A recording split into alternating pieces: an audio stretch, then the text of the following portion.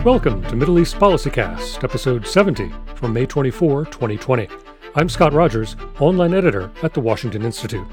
Tunisia is widely seen as the democratic bright spot of the Arab Spring uprisings and a country with little history of domestic terrorism before 2011. But Tunisia has also been a leading source of manpower for global jihadist movements like the Islamic State. How did this North African country of 12 million people become such a dichotomy? Tunisians were positioned well to take advantage of this new phenomenon with ISIS, but also based off of their own historical experiences and more of the recent experiences with Ansar al-Sharia. They were well placed to, take on these greater roles. That was Aaron Zelen, the Richard Barrow Fellow at the Washington Institute and author of the 2020 book, Your Sons Are at Your Service, Tunisia's Missionaries of Jihad. This groundbreaking book presents the first history of the Tunisian jihadist movement and challenges simplified understandings of jihadism's appeal and success. We'll speak with Aaron about Tunisia's little-known role in powering the Islamic State's rise in Iraq and Syria, the original sin of the 2011 revolution that helped unleash Tunisian jihadism, and the lessons that the United States and other countries should learn from Tunisia's experience. After this. This is Gaith Al-Omari, Senior Fellow at the Erwin Levy Family Program on the U.S.-Israel Strategic Relationship at the Washington Institute for Near East Policy. The Institute is dedicated to advancing a balanced and realistic understanding of American interests in the Middle East and promoting the policies that secure them. Find all our research and analysis at washingtoninstitute.org or follow us on Twitter at Wash Institute. I'm speaking today with Aaron Zelen, the Richard Barrow Fellow at the Washington Institute. Aaron is the author of the new book, Your Sons Are at Your Service, Tunisia's Missionaries of Jihad. It's available for purchase now.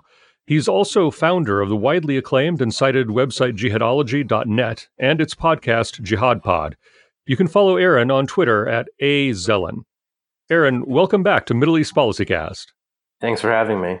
So your new book, Your Sons Are at Your Service, uncovers the surprising history of Tunisian involvement in the modern global jihadist movement. What about Tunisia has made it a bright spot of democracy since the Arab Spring that makes it surprising that so many Tunisians have been involved in violent jihadism? Yeah, so unlike all the other countries pretty much that have had uprisings, whether Libya or Yemen or, as we know, Syria in particular, Tunisia is the only place that has actually transitioned to a democracy and has not been involved in any type of civil war scenario. Part of that is because of the fact that the military wasn't in control of the country beforehand, so there wasn't this politicized aspect to it.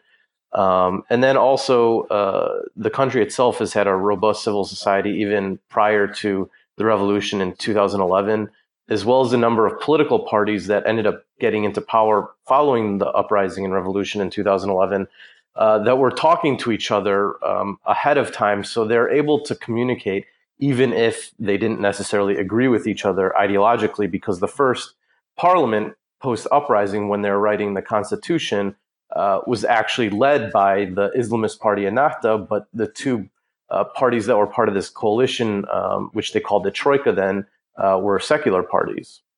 Given Tunisia's history of being relatively free from domestic jihadist violence and the relatively successful democratic transition since 2011, how did Tunisians become so important to the Islamic State?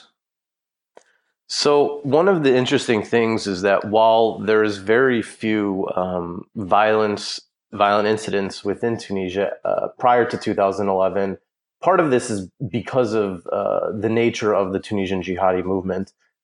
They weren't really involved in a lot within Tunisia, but actually involved in foreign fighting abroad, whether in places like Afghanistan, Bosnia, Chechnya, Iraq, helping out with things in Algeria, Somalia, Yemen on more of a smaller scale, as well as being involved in these sort of facilitation and logistics networks within Europe, because there was really no space to operate within Tunisia, especially after the late 80s and early 1990s, when the new president at that time, Ben Ali, cracked down on the local Islamist movement, Ennahda, which in turn deterred the return of many Tunisian jihadis that had been in Afghanistan in the 80s to return home and instead operate within Europe. So in many ways, one of the reasons why they're so prime post-uprising to do something was that they're already really well organized. It just hadn't been going on within Tunisia. And what happened in sort of the decade before the revolution was that a number of people had been arrested, whether locally for homegrown type of incidents or trying to join up with AQIM next door in Algeria, as well as people that had been deported to Tunisia, whether from Europe because they're involved in some type of plot or attack, or from Turkey or Syria for those that had attempted to fight in Iraq against U.S. forces when Zarqawi came around. So you had sort of this meeting ground between this first generation of jihadis that really got involved in more of the 80s and 90s in Afghanistan and Europe and Bosnia, in addition to more of the second generation that was inspired by the Iraq War, as well as some of the training that had been going on next door in Algeria with AQIM. And they're able to then come up with ideas as well as a plan, essentially, for what would happen if and when they got out of prison, because in 2006, which was the 50th anniversary of the independence of Tunisia from France, the Tunisian president at the time, Ben Ali, provided they let individuals from Ennahda out of prison. And so the jihadis thought, well, if they're being let out of prison, then maybe we will soon too. And so they actually came up with a plan for about 5 years ahead of time. And then once they were let out, after the revolution, in this general prisoner amnesty, which I call sort of the original sin of the revolution in terms of the jihadis specifically, not necessarily the political prisoners, which is totally legitimate. But it allowed them to then be back out on the streets, those that were jihadis and had been involved in foreign fighting or terrorist plotting, and then ended up creating the group Ansar al-Sharia in around May 2011. And through that time period, they essentially were allowed to openly operate and proselytize and recruit people and involved in social service types of activities. And as a result, they're able to grow because they had this space, and they weren't necessarily acting like a traditional Al-Qaeda-like group because they saw that the conditions in Tunisia were different, but also sort of trying to learn the lessons of the over excessive violence for what happened in Iraq when Zarqawi was involved in all that type of violence there. You've used a couple of terms that I think are worth bearing down on for many of our American listeners. You've, in the context of Ennahda, you've talked about it as an Islamist political party, and in relation to individual foreign fighters who travel to participate with the Mujahideen or with jihads in Bosnia in the 90s or Iraq in the 2000s, or Ansar al-Sharia, you've talked about jihadism and jihadis. How should Americans understand the distinction between Islamism and jihadism? Islamism is a political project that's ostensibly nonviolent, whereas jihadism is a violent political activism. So essentially, you have like Muslim Brotherhood-like groups, which are Islamists, and then you have jihadists like Al-Qaeda and the Islamic State. And after the revolution of 2011, what was the relationship then between Ennahda, the political party, and the newly formed Ansar al-Sharia inside Tunisia? It was very complicated, to say the least.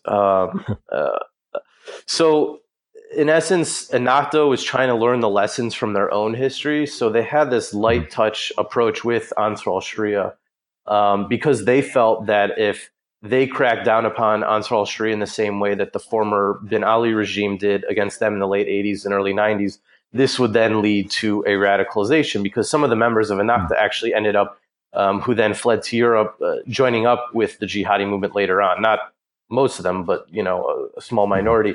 So they felt that, look, what happened to us, we ended up then being in control of the government 15 to 20 years later. We don't want Al-Qaeda essentially to do this as well. So we don't want, Al-Qaeda to be running Tunisia in like 2025. So for them, they wanted to have sort of more of this dialogue, and they felt that they could bring them within sort of the construct of this new democratic society. However, Ansar al-Sharia, of course, is a jihadi group, and they think that democracy is against Islam because it goes against God's sovereignty, because humans are legislating. And therefore, they had no interest in being involved in it or being co-opted in any way. So they were essentially able to just take advantage of Ennahda's naivete, as well as their own hubris in thinking they could convince jihadis to buy into the system. And I don't think that there are any like conspiracies or anything along the lines in terms of Ennahda and Ansar al-Sharia. I just think that Ennahda didn't really truly realize what they were doing and what that would lead to.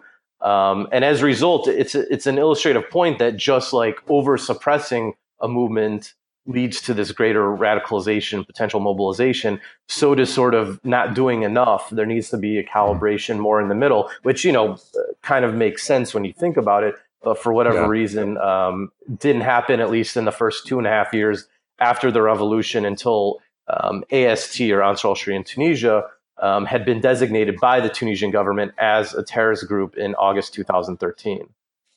Well, and so you said that after the revolution, there was this great release of prisoners, which included, of course, the political prisoners, but also many of the individual jihadis who had essentially already been radicalized, been participating in foreign violence. Their release, they form the nexus of this new organization, Ansar al-Sharia in Tunisia. But that group doesn't immediately become an Al-Qaeda or ISIS-like violent movement inside Tunisia. It focuses instead on charity, conversion, proselytization. What turns that group then from its seemingly non-violent original approach into becoming just another violent jihadist group? Well, it should be noted that Ansar al-Sharia was essentially a front group for al-Qaeda. It was part of al-Qaeda's plans in the aftermath of the uprisings and sort of discussions that had been going on within al-Qaeda in the year or two prior to the many uprisings in 2011, as a consequence of sort of the al-Qaeda brand being sullied by what happened in Iraq with Zarqawi. As a result, they wanted to sort of rename, and that's why you saw a number of groups after these uprisings, whether in Tunisia, Libya, Egypt, and even AQAP in Yemen. They all use this moniker Ansar al-Sharia, but within their particular context. But the thing is that inherently this ideology is violent. So individuals involved, even if they wanted to try and have more of this nonviolent front-facing approach, they're also involved in sort of this Hizbah-like violence, which is essentially moral policing. So people that maybe were drinking alcohol or breaking the fast during Ramadan, or were praying in front of a Sufi shrine, which they consider an innovation within Islam because you're praying towards an object or a place where somebody had been buried and not just God, because there's only supposed to be one God. They would take actions against these people, whether injuring them or hurting them. And then they also went against sort of cultural elements, whether it's like secular theater artists or art exhibitions. So as a result, there was this growing violence over time. And then sort of the tipping point was in the aftermath of this of this movie called Innocence of Muslims that was released in September 2012, which was very Islamophobic. And as a result, people in Ansar al-Sharia decided to attack the U.S. Embassy in Tunis in the same way we saw with the attack on the consulate in Benghazi, as well as sort of this riot in front of the embassy in Cairo, all around sort of the September 11th to 14th timeframe. And this led then to the Tunisian government to start rethinking what was going on in terms of this light touch approach. Of course, this really wouldn't accelerate until later, when two secular politicians, Shukri Belaid and Mohamed Brahmi, were assassinated in February and July 2013. And this obviously ended up then leading to the eventual designation in August 2013. But by that point, you sort of had this growth in this movement and this larger potential space for recruitment to then go abroad and do something in Libya or Syria. So while the group locally might have been disrupted or cracked down upon, there was obviously this mobilization to be foreign fighters in Libya and more so in Syria. So many of these individuals are like, well, if I can't do this activism in Tunisia, then I'm going to go abroad. And that's also one of the reasons why you saw so many Tunisians join up with groups like Jabhat al-Nusra at first, which was al-Qaeda's branch there, but then later more so with the Islamic State Syria. And that foreign travel to join external jihads reflects the trends that we had seen in the previous generations in the 80s and the 90s. And yet it seems like in the West, it's when we think of your typical mujahideen or Bosnian fighter, or even member of Al Qaeda or the Islamic State during the territorial fights of the 2000s and 2010s, we don't necessarily think of Tunisian. So how did Tunisians as individuals, but as kind of a cohort of people, rise up to become so important to global jihadism on the battlefield? If you look at the movement historically, they never had these top leadership positions in the same way many like Saudis and Egyptians had, such as bin Laden and Zawahiri, or key ideologues in the movement like many Jordanian Palestinians, such as Abu Muhammad al-Maqdisi or Abu Qatada al-Filistini, or let alone sort of these ideologues within Al-Qaeda itself, like a number of Libyans like Abu Yahya al-Libi. Instead, the Tunisians were mainly sort of these middlemen within the organization. They're involved in facilitation and logistics, forgery of documents, and therefore they were essentially connected to everybody within the movement, whether at more of the top level or sort of the grassroots and lower levels. So it also is one of the reasons that helps explain, in addition to the fact that there was this larger cohort of Tunisians that were then able to get involved with foreign fighting in Syria. So, for example, when Al Qaeda in Iraq was still around in the Zarqawi days, the top sort of recruitment and facilitator in the network in Turkey was actually a Tunisian from around 2005 to 2007. And then from around 2007-8 or so until he was killed in a U.S. drone strike in 2015, there's this guy, Tariq al-Harzi, who's Tunisian, who was essentially the head of foreign fighter recruitment for the Islamic State and its various predecessor named groups in Iraq as well as Syria. So they're highly connected in that way. So there are many linkages to this. And then through the experiences they had with Ansar al-Sharia in sort of, especially in relation to their dawah efforts, essentially proselytization, as well as the social services, they're ripe to be able to be inserted into sort of this outreach with the Islamic State and the local populations, as well as the administration and the bureaucratic aspects of when they did create the actual state when they announced themselves as a renewed caliphate. So Tunisians were positioned well to take advantage of this new phenomenon with ISIS, but also based off of their own historical experiences and more of the recent experiences with Ansar al-Sharia. They're well placed to, take on these greater roles. In the course of the U.S. Drone anti-terrorism campaigns, that often is seen as kind of a whack-a-mole of you knock off the number one or the number two or the number three guy, and someone else is promoted to fill that role. And with so many Tunisians operating at essentially the senior non-commissioned officer level, eventually they're being, as your book describes, promoted into these more senior leadership positions. So when the whack-a-mole is happening, the Tunisians end up being the last moles. Yes, there are certain individuals that started out sort of at the bottom. I think this one individual who's actually a French Tunisian, Boubacar al-Hakim, he's instructive. He was one of the first foreign fighters that actually went to Iraq in 2003 to join up with Zarqawi's network there to fight the United States. And he was just at first more of a foot soldier involved in sort of the larger fights in Fallujah that I'm sure some people possibly remember. And then through that experience, he gained, legitimacy within the movement and got connected to some more mid-level and senior level people within Al-Qaeda at Iraq at the time.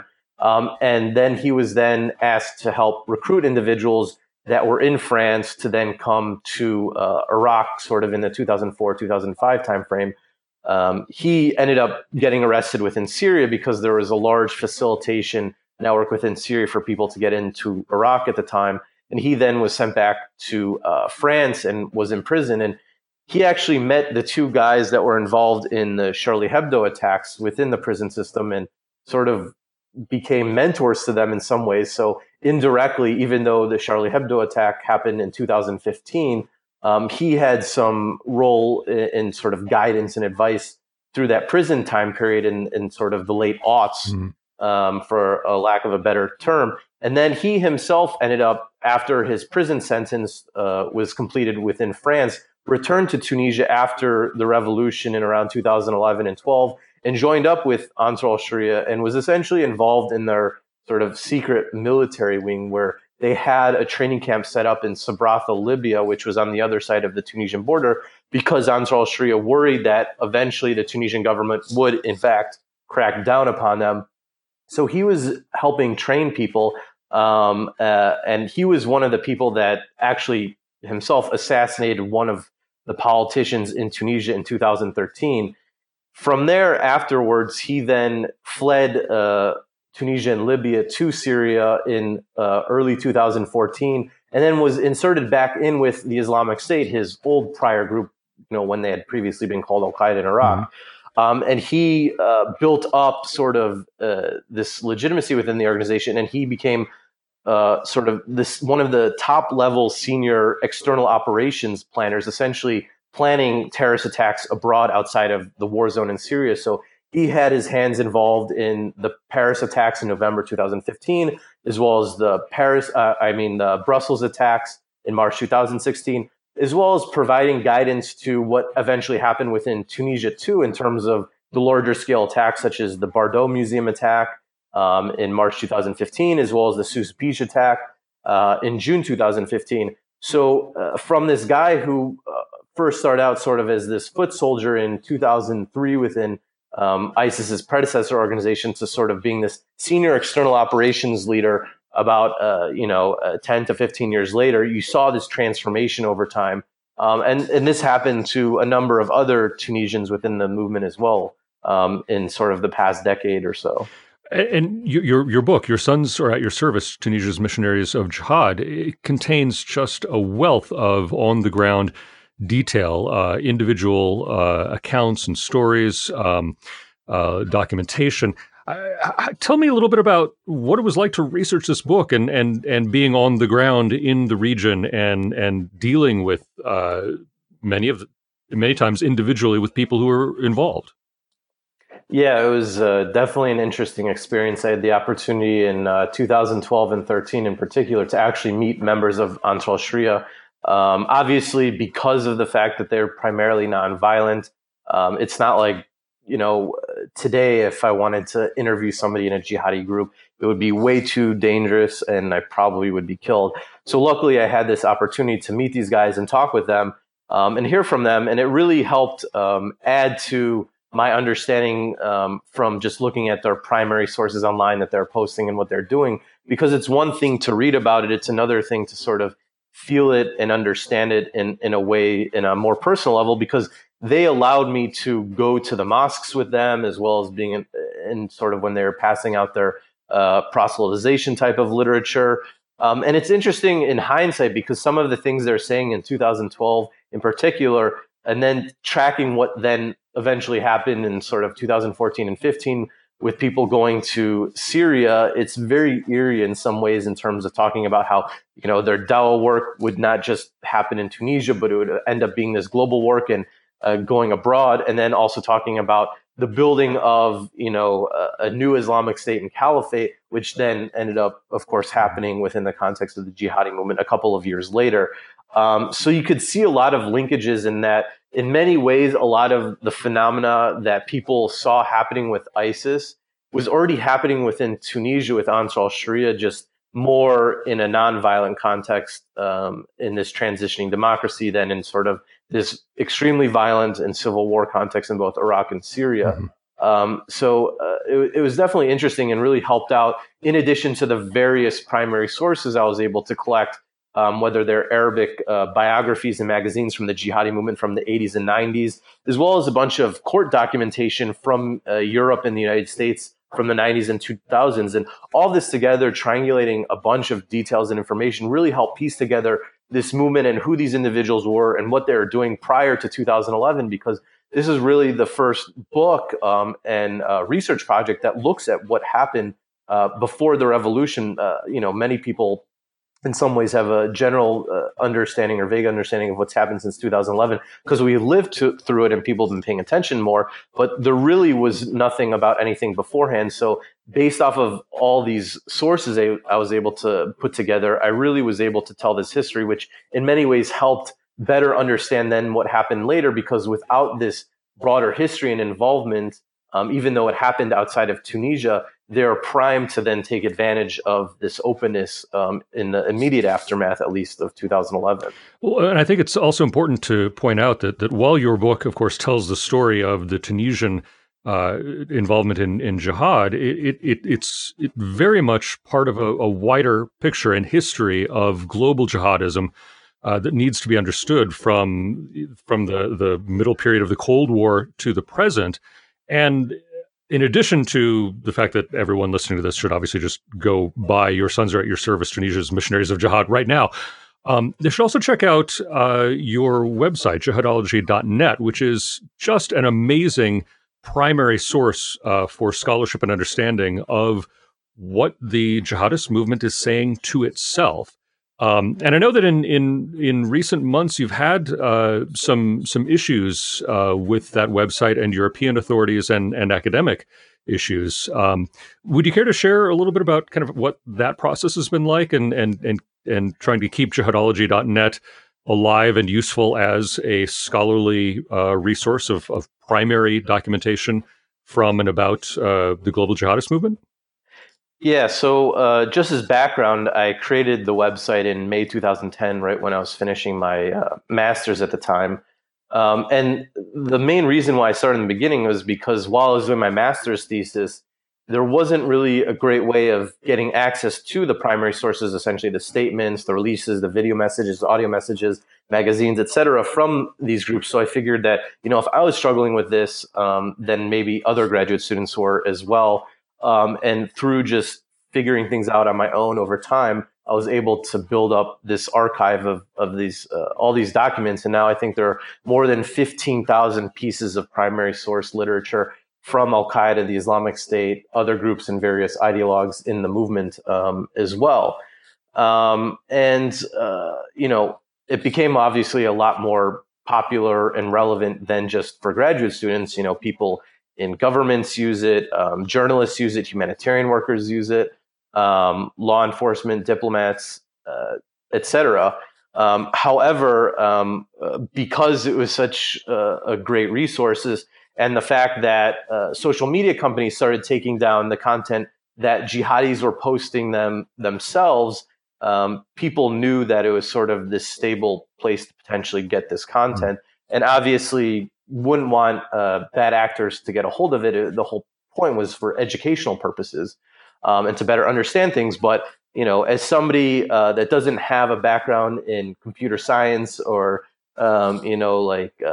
engineering online or anything along those lines, and the fact that it is a free project that I just do in my free time, there wasn't any funding behind it, and nor do I have the technical skills to necessarily upgrade it so it have sort of a password protection, so it only be able to be accessed by legitimate parties. And people in the UK government, had been talking to me about this for a number of years, but I kept on telling them, look, I don't have money for this, A, because this is a personal project, and B, I don't have the technical skills to do it myself. But after about 2 or 3 years, and in the aftermath of the creation of the Global Internet Forum for Countering Terrorism, or the GIFCT, which is essentially a consortium between Microsoft, Twitter, Google, and Facebook, they're able to help out with sort of the funding aspect. And then there's a UN organization called Tech Against Terrorism, which has a team of individuals that have more of this computer science background. So together, they're able to help me out, and that's when we're able to come together. And it actually took almost a year of processing in terms of making sure that, I was comfortable with everything, and also making sure that the website was similar to how it had been before, as well as they had to create a bunch of different actual technological innovations to create the website, because they had to make this whole new video service essentially, and it wasn't for profit. So it was a large process.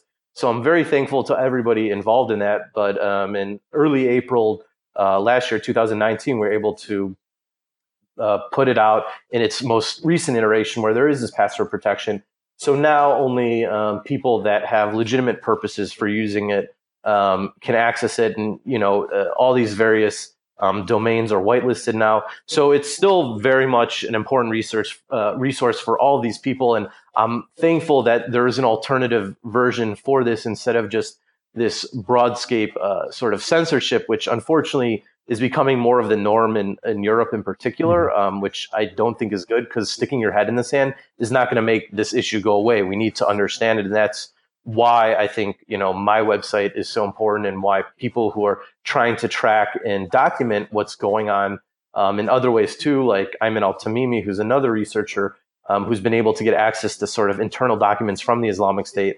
It's important for this information to be out there, because then you could see what these guys are actually saying, and it's not filtered through sort of the media or even the government, because they have their own biases as well as ways they want to frame things for their particular reason. But you can get sort of really what's going on, and this is the basis of a lot of the research in my book, and why it's so granular in many regards. Well, and if we could turn back one last time to Tunisia, I'd like to kind of dig in a little bit. You've talked about before the 2011 uprising, the Tunisian regime had an over-policing, over-imprisoning issue of just throw everyone in jail and don't distinguish. And after the revolution, you talked about the original sin of the newly democratic government of just letting everybody out of jail. Well, now the Islamic State has lost its territorial caliphate in Syria and Iraq, and nationals of many countries are in the wind. Many of them are in camps or in prisons. Some of them have attempted to return home to their home countries. Repatriation is a challenge. How is Tunisia dealing with, or not dealing with, bringing its citizens back from the battlefields and reintegrating them back into society that doesn't have room for violent jihadism? It's a complicated issue in Tunisia just as much as it is in Western countries, because they have to, listen to the constituencies in the country, because it is a democracy, unlike more authoritarian regimes, which can just bring people back if they wanted to, and they can do whatever they've done with them in the same way you've seen with repatriation efforts in sort of the authoritarian states in Central Asia. And so there's not a lot of appetite for a number of activists and people within Tunisia to bring these people back. However, 1,000 individuals have returned of their own accord over the last 5 years or so. And not every single individual is imprisoned. Part of this is because when these individuals have returned, Tunisian security and law enforcement have interviewed these people, and they've been doing risk assessments of those that should be, brought to trial and then imprisoned versus those they feel like are disillusioned. I mean, the thing that people need to remember, is that not everybody that returns is still this battle-hardened, hardcore jihadist that just wants to blow something up and kill people. Many individuals are disillusioned by their experiences, whether because of the infighting between the various jihadi groups and essentially saying like, this is what I came here for, or just because of the failure of IS's project. And they just want to return back to their lives, and they didn't realize how bad it really was going to get, because if you're only looking at ISIS propaganda, it's very idealized and utopian, and not the reality on the ground, where it's very harsh and tough living. So that's one aspect of it. Another aspect is that within the prison system, they've actually started a pilot program for sort of reintegration and rehabilitation. It's very much in the inchoate phases, so it's hard to know what that could mean, but it is something to look out for in the next 5 to 10 years and how that could work out. The problem, however, is that as before, there's still a mixing between jihadis as well as regular criminals, and even those who have become disillusioned. So there's still this peer pressure element involved in the same way you see with the way gangs run prisons in the U.S. And as a result, that then makes it probably in some ways more harder to do rehabilitation, reintegration, just because these people can then pressure those that could be getting out in the future. So that's one thing I think that needs to be worked on. But one of the great things about Tunisia, and the fact that it is this democracy and it has this civil society and can be a lot more dynamic, because the authorities are not worried about activists overthrowing them in the same way an authoritarian country, is that they're able to bring in associations, and they've actually provided some funding to local associations in dealing with sort of this issue, whether on the front end in relation to prevention or on the back end when people are brought back into society. So there have been a series of workshops between local officials, associations, religious leaders, psychologists, social workers in every single governorate within Tunisia, between sort of the National Counterterrorism Committee, which is within the presidency's office, over the last year or so, to sort of build up this capacity. Because one of the things that people have learned that have studied this is that if these people are brought back into the community and they're still isolated, there's a greater chance that they could then relapse and join up, because they feel like there's this sort of proverbial scarlet letter on them and that they're not able to, get back on with their lives. And instead, you need to create sort of this alternative social network, as well as family structure that's able to make sure that these individuals are able to get back their lives and not return to sort of jihadism. It's obviously a lot easier said than done, but it is something that Tunisia is working on, and they actually are, at least in the contracts that they've given out to these associations, appended to them this monitoring and evaluation function as well, which is really important to see what works and what doesn't, and then they can tweak it and make it better, which doesn't really happen in a lot of sort of these CVE-like spaces, countering violent extremism, which is sort of the non-kinetic, non-law enforcement aspect of dealing with jihadism. So in many ways, it's something that will be tested out and to see in many respects in the more medium to long term, just because a lot of it's very new. But it's still important, and I think we should give Tunisia a lot of credit for implementing a lot of this and trying to do it beyond just sort of this kinetic military approach, which has worked in many respects in terms of beating back the terrorism aspect of the issue within Tunisia, or the law enforcement approach, which is important for those that could get involved in sort of plots. But this broader societal approach on the front end and back end is just as important to make sure it doesn't get to more of those plotting and violent aspects of it.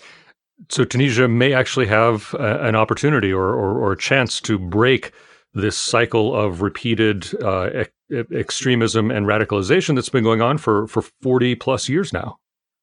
I do think Tunisia is in a good spot to become a potential model for many other countries. Obviously, it's unique compared to other Arab states, and obviously doesn't have the same dynamics as in the West, where it is a Muslim majority country and they're not dealing with sort of minorities that feel aggrieved for a variety of reasons due to discrimination and sort of a ghettoization aspect in many European areas.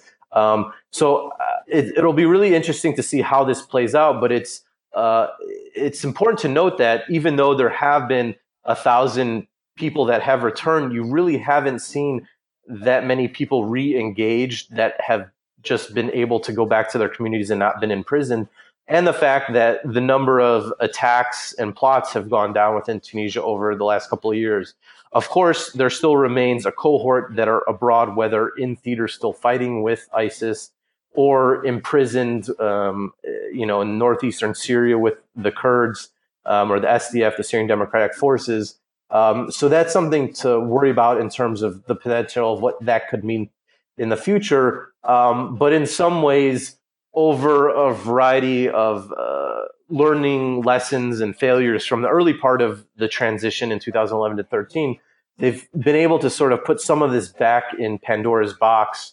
And hopefully they'll be able to continue on and being successful in doing this, but also doing it within the framework of the rule of law and continuing to reform sort of the prison system and the judiciary and security sector so that this is a success story.